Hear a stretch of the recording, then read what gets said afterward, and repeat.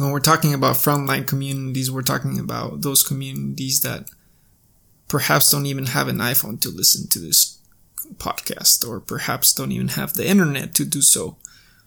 Perhaps they're hungry still and struggling with their parents in a place that doesn't even have hot water. So to me, when you talk about climate change and those who are at the front line, I think institutions and people that are able to put together these things, myself included, have the privilege to be able to do this, and we're pretty distant from those individuals.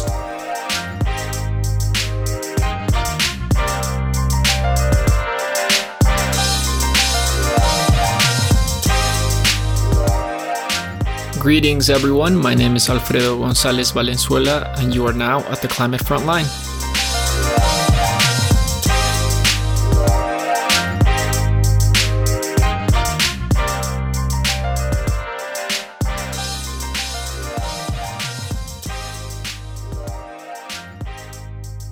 At the Climate Frontline, you'll have an opportunity to get to know people, and in a little bit, you'll get to know a little bit about me.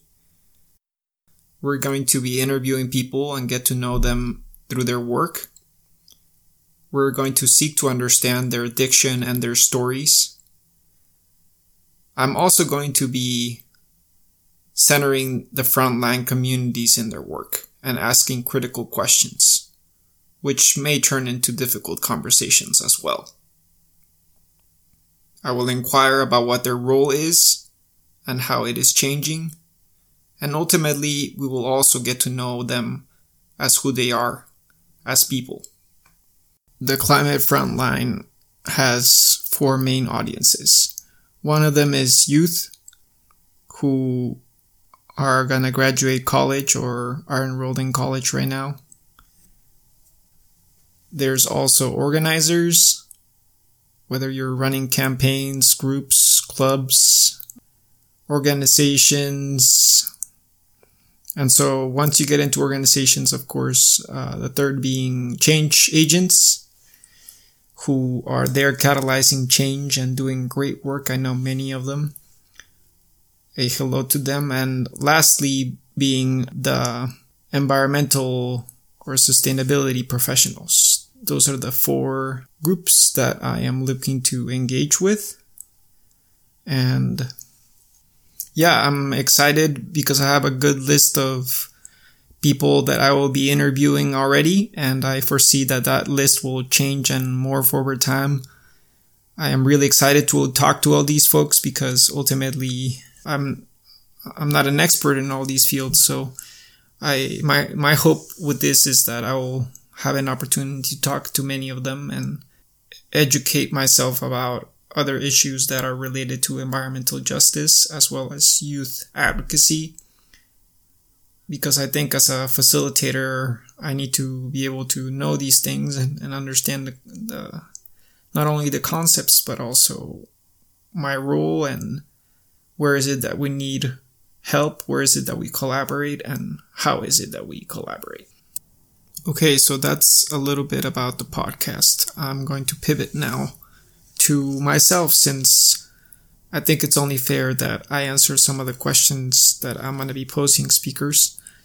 So I thought what would be fascinating would be to have you hear how my family members experience the work that I do. Yeah, I interviewed my parents, both of my parents and my 2 siblings. We're gonna start off here with my parents, see what they had to say on the question, what is it that I do? Mami, ¿qué es lo que yo hago?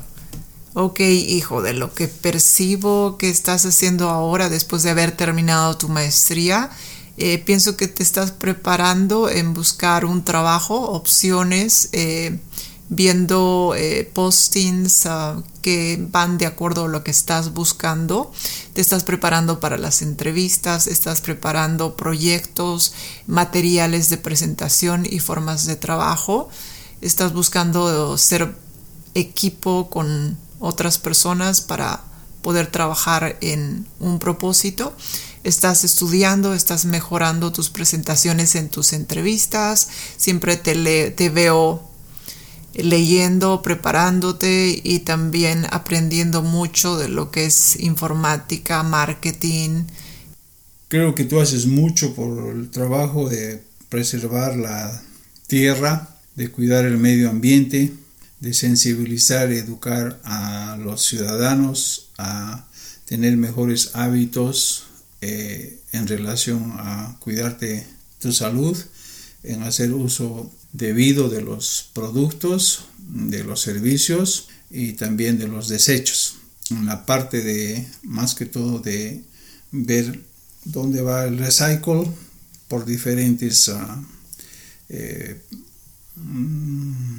productos o desperdicios.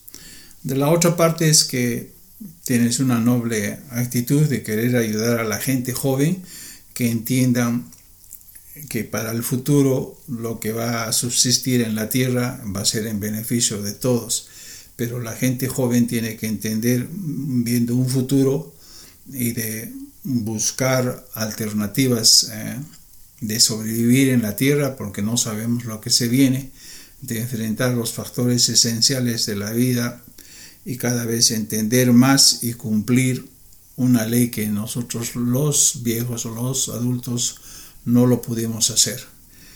I think it's really important for people to hear other languages, and at least I know that a handful of people in my networks are looking to practice some Spanish, so I hope that those words of my parents allowed you to practice, or at the very least you appreciate it.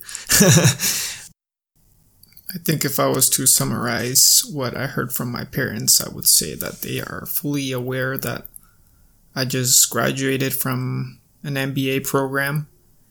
I would also say that they feel pretty aware about the initiatives that I have taken in my life, whether that's through waste or business or environmental science program. One thing that is, I think, exemplified in their answers is the fact that they care about education, because they invested in coming to the US and immigrating and allowing the kids, us, to have an opportunity to even learn and be able to put together a podcast. It's a learning journey that not many people have. And so, of course, I have my siblings also who have given me some of their thoughts here. So I actually think that's a really interesting question, because I heard someone recently say that in the United States, we tend to talk about our careers a lot, or our jobs. When someone asks that question, they automatically think that you're talking about work. And I feel like American culture is always about work. So to answer that question in a sense that it isn't about your job or career, I would say that Alfredo's a learner. And it's kind of funny, because when I think about Alfredo, I don't feel like he's defined by his job or career. So that's not really the first thing that comes to mind either. But I think Alfredo has always been a learner, either through traveling or actually in school or outside of school. I feel like he's always strived to educate himself, whether it's by traveling or reading books. I feel like Alfredo's always just out to learn more and apply that to his career and to his lifestyle. So yeah, that's how I would define Alfredo.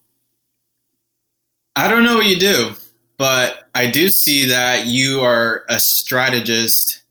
You manage, you coordinate what other businesses are doing with environmental sustainability.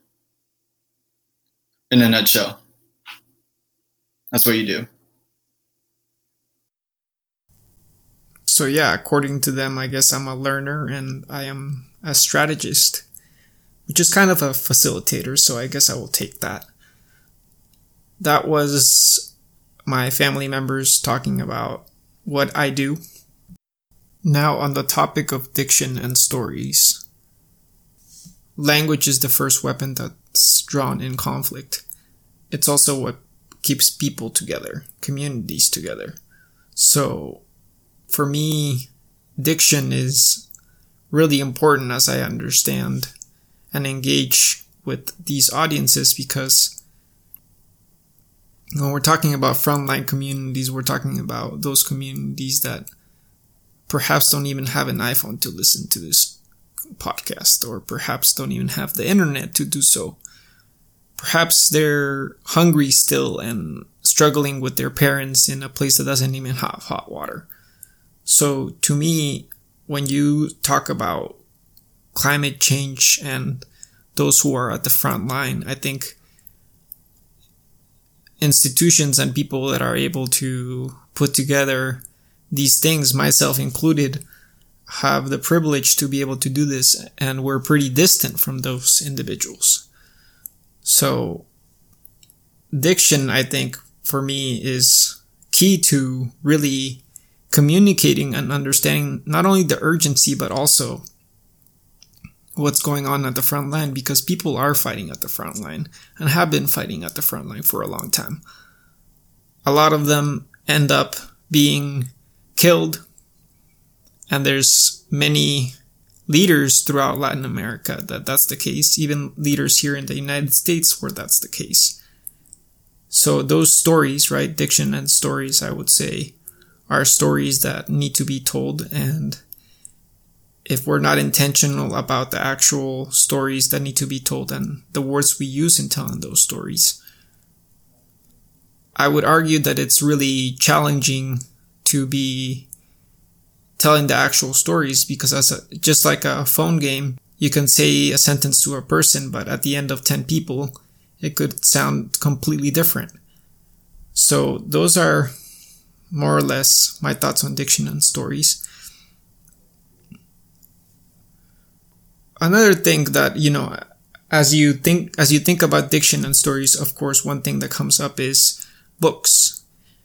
So books that come to mind that could be good reference to have dialogue as we create this space. I thought the book, for example, The Rebellion of Tupac Amaru in Cusco, is one that allowed me to understand the political landscape of Cusco, my hometown. Another one I think that is relevant is Carbon Democracy, as it really paints the picture of how democracy was utilized to move through Latin America for purposes that were not necessarily good, I should say. Of course, there was Operation Condor throughout Latin America. Topics that I think are now more well known in the environmental spaces or sustainability spaces as the shock doctrine, of course. I think Jason Hickel kind of hints at that through the book The Divide.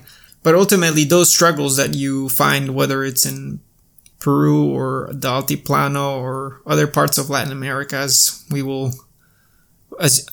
you will hear in this podcast, is all very much interconnected and intertwined with the struggles here. So if we're talking about, for example, leaders like Malcolm X or Assata Shakur, Angela Davis, of course, the modern Black Lives Matter movement, is all these issues that are connected and part of systems.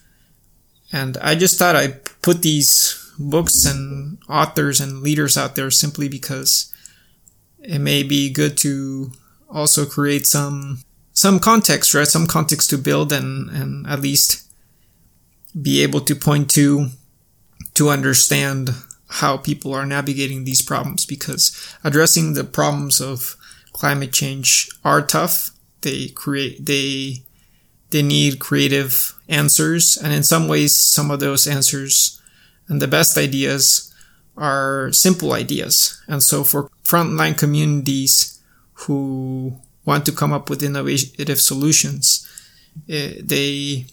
I've seen a lot of examples where they lean on what has been done in the past to adapt to these changes.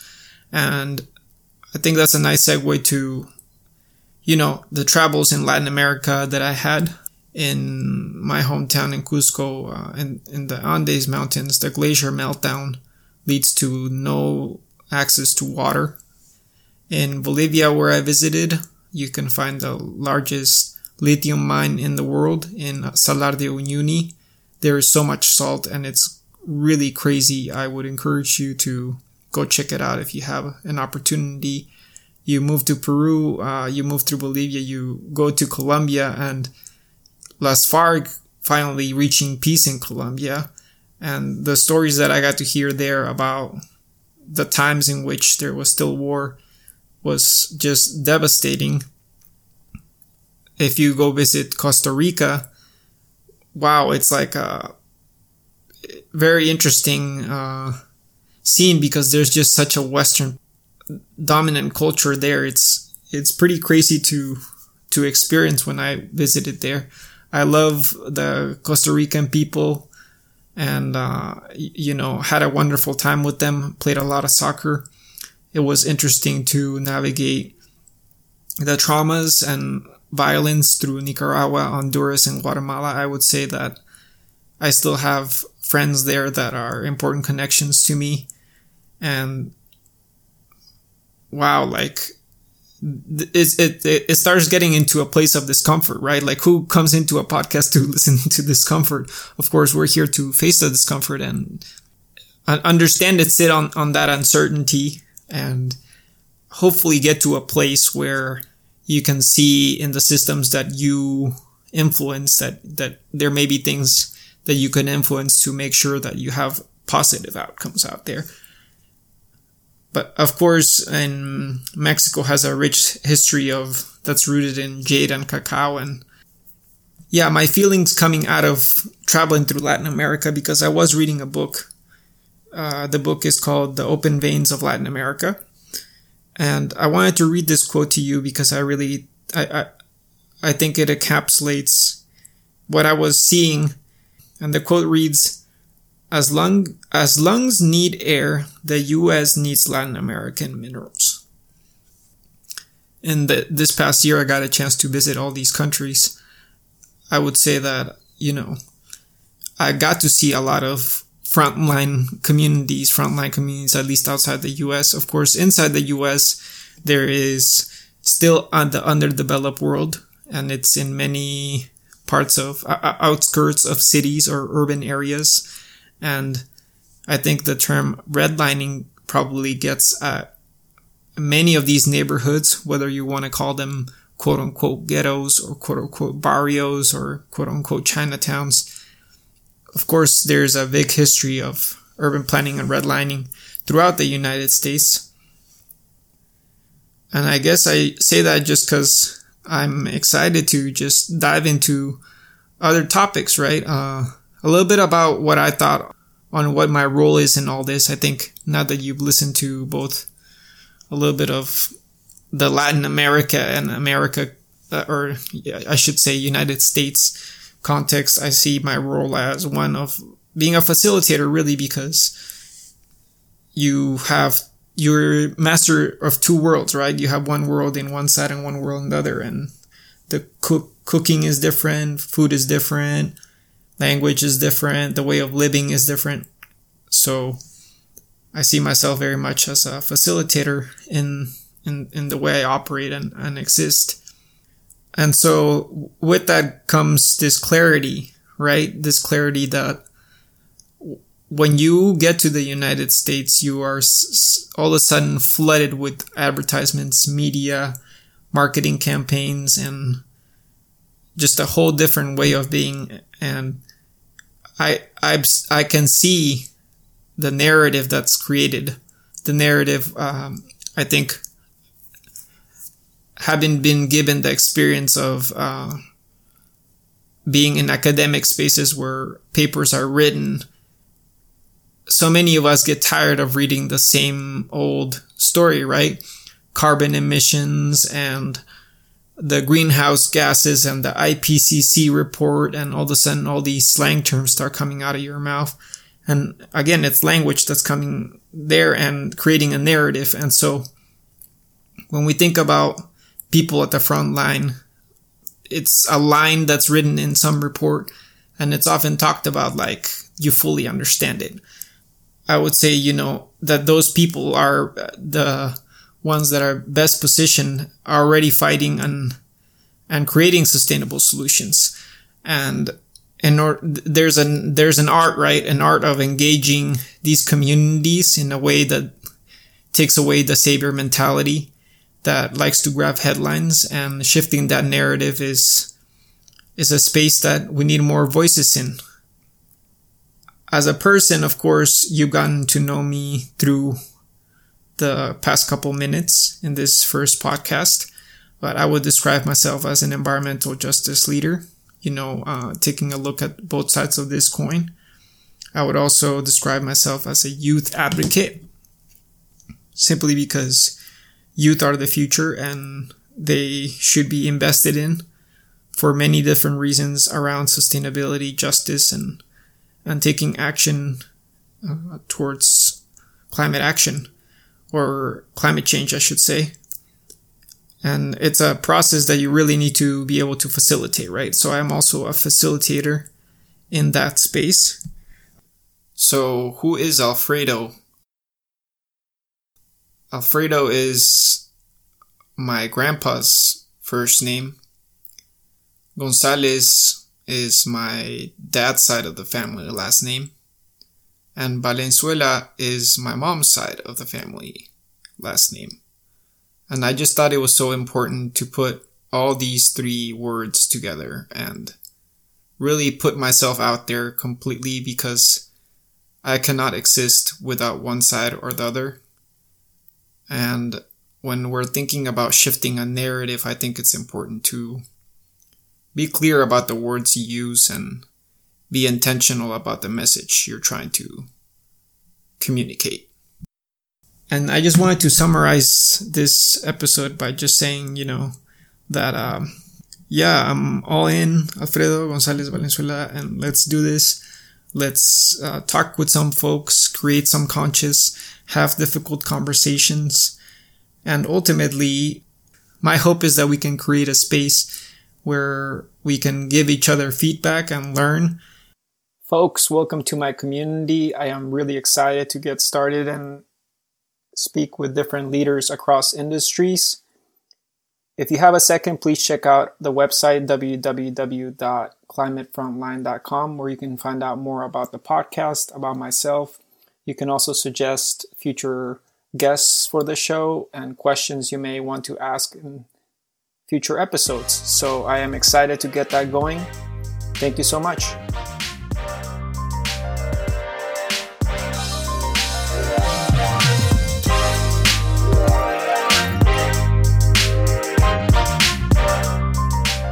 The communities who are experiencing the worst effects of climate change are those who are best positioned to innovate solutions. Thank you for tuning in and being part of changing the narrative. See you next time at the Climate Frontline.